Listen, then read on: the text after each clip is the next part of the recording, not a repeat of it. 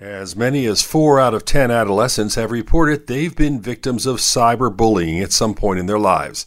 Studies have shown that cyberbullying is associated with lower self-esteem, poorer mental health, lower grades, and even a higher risk of suicide.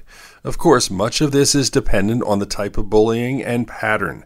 However, one of the major concerns is that bullying can occur at any time of the day or night, and it can be far-reaching and long-lasting. No form of bullying should be tolerated, but child psychiatrists say the psychological impact on kids can be greater than even physical abuse. With your health, I'm Dr. Brian McDonough on 1010 Wins.